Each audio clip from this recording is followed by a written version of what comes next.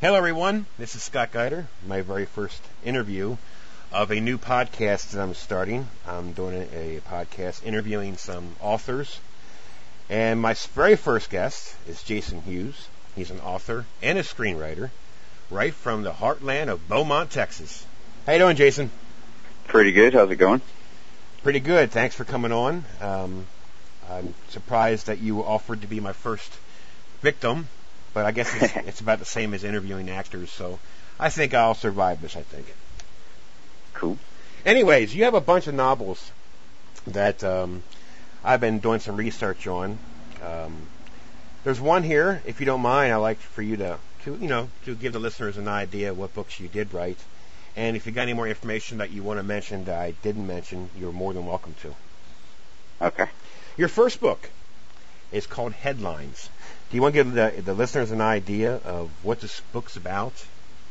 Yeah, it's about this newspaper reporter that he's like on top of everything. He's the best reporter that his press has and everything, and he has a good family life and all this. And then suddenly he just starts to like kind of bomb, and he has like jealous coworkers that are kind of plotting against him. So he decides to become a serial killer and report his own work, his own night work. Okay.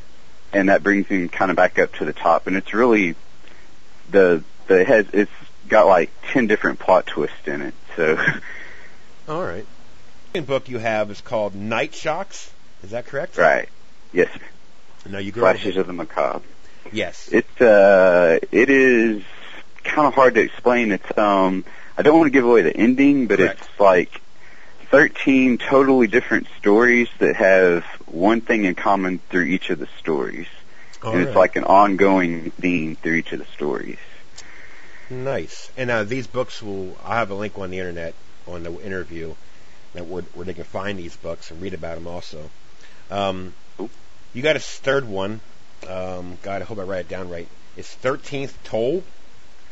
Right. Go ahead. The 13th Toll of 12 Dark Chimes. It is basically a paranormal, like a haunted house / true crime / family drama. And the main premise is a haunted house, but it also has like illegal voyeurism in it. Okay. And all sorts of stuff. Like with my books, I'm able to put as many plot twists in it as I can, and then with films it's a little bit different because you can only write so much in like 90 minutes or 120 minutes. Right. Now, quick question I ask you. Like I said, this is new to me, so I'm like going through this with you. I'm going to try and learn some more. I mean, the more I do this, the more I'll learn. But roughly, how long does it really take you to write a book? I mean, of course, it depends on how long the story is, but what's the average? Right. Well, usually when I get rolling on one, I'll stay awake like constantly until I just fall asleep at the computer. So, probably 2.5 to 3 months has been my longest. But I stay awake like constantly writing them when I get one rolling, Interesting. So now, and there's some that have taken longer. Now, what is your biggest one that you've done? Probably the one you just mentioned, the 13th Toll of 12 Dark Chimes. Okay. Yeah, it's like 330 pages. Oh, wow. Now, what? Man, I don't want to ask too many personal questions, but what is your biggest seller? Probably as of now, it's either Moral Horror. I'm hoping Without Notice. Moral Horror has been banned for some reason that I have no idea. Oh, really? Yeah, it's I didn't write that one. I just edited it. Okay. But Moral Horror. Without Notice is probably, hopefully, my bestseller so far. Good. Well, everyone buy Without Notice. We'll get to that one very shortly. But you got another one called here, Twisted Atlas: The State of Delusion. Did I say that right? Right. Now, what's this in here about? That one is about a dude that he's getting off work one night. He gets hit in the back of the head by these like people trying to rob him. He goes into a coma, and he wakes up from the coma, and he he hallucinates, like he kind of talks to himself, and he has how do I put it? he has like visions of like all these different things coming at him, telling him to kill his family. Oh God. Yeah. Interesting. Yeah, I like to get really morbid with my stuff. So. Well, trust me, the more morbid it is, the more the horror fans are going to be reading. So maybe that's a good idea.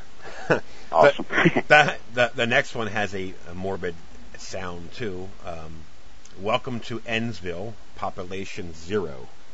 Yes, that's one of my most favorite I've written, and it's at a publishing company right now, and hopefully it'll be out pretty soon. And it's about a chemical leak in a refinery. I knew you were going to say that. Go ahead. Yeah, I'm interested. And let's see, it deforms everyone around, and at first it's a slight, like they're pissing blood and stuff like that, and then it goes from there to like actual physical deformation, and well, the next part would give away the whole novel, so I can't do that. Right, but right. yeah, but yeah, it ends very morbidly, and there's totally no happy endings to it. God, I'll just say that. I smell a movie. Oh, hopefully so. I smell like And the next one, you talked about briefly. Without Notice is about it's about a woman that she catches her soon-to-be husband cheating on her, and she moves to an apartment complex, and there's a bunch of murders going around, and then she ends up being stalked by the killer, which I can't give away, but you know. Right. Right.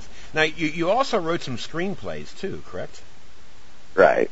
But also one with the one you mentioned before with the band. That's a nonfiction book about everything that's been banned, like throughout the world.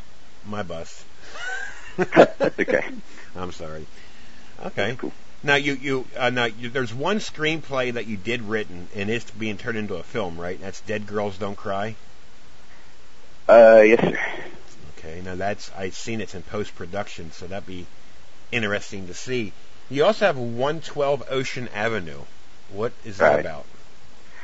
That is an unofficial prequel to the Amityville Horror, and it has nothing to do with the ghost story. It's about the DeFeo family. It's more of a family drama that, you know, everyone knows the story, but it ends in murder. So. Okay. Now, how about The Beacon? The Beacon, okay, there's a backstory I would like to tell about The Beacon. Go ahead. Because, The Beacon is really what got me the opportunity to write Dead Girls Don't Cry and Cannibal Hookers 3D and a few others. But, I also write for HorrorNews.net. I'm a movie reviewer for him. Okay. And Travis Miller, he's known as Mud Miller, sent me his first movie, Bloodstained Romance. And I thought out of all the movies that I reviewed for HorrorNews.net, this was like a totally awesome movie. Right. So I kept in touch with Travis, and then I saw him just post something one day that he would like to redo The Beacon. And The Beacon was like, it's an old Twilight Zone episode from the 80s. Oh, wow. And it's like my absolute favorite Twilight Zone, and I would love to redo it, and I saw that he just happened to say, hey, I want to redo this, and I was like, dude, you gotta let me write it. And I emailed him and everything, and I wrote The Beacon for him, and he liked it, and then we went on to write Dead Girls Don't Cry and Cannibal Hookers 3D. But The Beacon is about a lighthouse on the small island, and it turns on once a year and spins around. And whichever house the light lands on, one person from the family, dies. They have to, kind of sacrifice themselves to the beacon. No kidding. Right. That sounds interesting.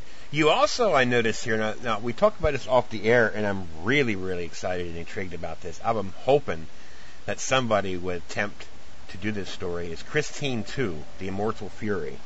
Yes. Yes, I'm a huge Stephen King fan, and Christine not only is one of my favorite books by him, but one of my favorite movies by John Carpenter. And my film, the sequel, is based more off of the book than it is off of the first movie, but it intertwines both together. Right. And it brings back Roland D. LeBay, which is not even present in the first movie. And mine has him kind of sitting in the back of the car and directing the dude to kill, like the book has. Right. But instead of the first movie, one thing I kind of thought was weird about it is how everyone blamed the car. So in mine, like, no one blames the car; they all blame the driver. Okay. Like, it's kind of more, I wanted to make it a little bit more realistic than blaming the car for killing people. So everyone blames the driver, and then they find out that it's actually the car. Interesting. Now you have another one here too. That's you have a lot of good stuff here. Reaper's Hood. Right. Cool. I didn't know you'd bring that one up. That one is, I wanted to make a brutal, horrific hood movie, like Boys in the Hood and Last House on the Left. Okay. So it's, I wanted to, some of those hood movies, especially the horror hood movies that claim to be horror hood movies, I kind of find them cheesy, like Tales from the Hood. I mean, they're more comedy than they are horror. Right. Right. So I wanted to make a hood movie that was just straight out horror, like no comedy whatsoever, like, hate saying it over the air, but like stray bullets killing children like they actually do, Right, exactly. Yeah, and like on Boys in the Hood and like Menace to Society, they'll show stuff like that, but it almost happens, and of course the kid lives. But mine, I just want no remorse in it whatsoever, and make it as realistic as possible. All right. Is there anything else that you want to talk about? I mean, you have a bunch of stuff here. I don't want to go on forever. But is there anything that want to stand out mostly? Let's see. Well, did we talk about night crawlers on the air? Not yet, but we will now. Okay. Well, yeah, it started out as a short story that I wrote in 8th grade, but just recently I've turned it into a 6-part series comic book. Ooh. And it's really graphic. And there's this other horror author named John Rizzo, and he also does, he's an illustrator, so I wrote it and John's illustrating it. And you'll hopefully find it in comic book stores, and it'll have, the black wrapper around it saying adults only. All right. Now, is that book also, that's also what you wrote, like, you wrote that story in 91, correct? Right. And tell the listeners exactly why it was banned. Well, in 91 I wrote it in the 8th grade as it's an English assignment. And my teacher absolutely loved it, and she wanted to publish it in a little school publication thing. And she was like, we want to publish this, but it had at the time it had PG-13 rated sex scenes in it. Oh. And she was like, but you have to take that out, and I totally refused to take it out. So she was like, well, we can't publish it. And I was like, well, that's fine. Stick to your guns, damn it. Good right, going. Exactly. Good going. Interesting. Right on. Yeah, I'm hoping that some people who check out this interview can really check out some of your stuff. It's very interesting. I'm going to check out some of them, like in the interview. But is there anything else? Well, there's one called Midnight Macabre Theater that I just kind of wrote the concept for it, and I wrote the first episode, but I would like to sell it to a major television station like NBC or something, and make it be like the next Twilight Zone or Tales from the Dark Side, and just write the first episode, and then after that give it to various people big, like Wes Craven, John Carpenter, anyone that would want to write for it. Yeah, all right. Yeah. So if anyone. Yeah, go ahead. There's a lot of listeners. I was going to say. Yeah. No I was just going to say, if anyone out there can get, this concept to NBC or ABC or someone, then let me. Interviewing an author, so hopefully I did all right. It's a little different. Oh, yeah. But, again, I appreciate you coming on. And appreciate you for having me. No problem. And you take care of yourself. You too. Thank you very much. All right. See ya. See ya.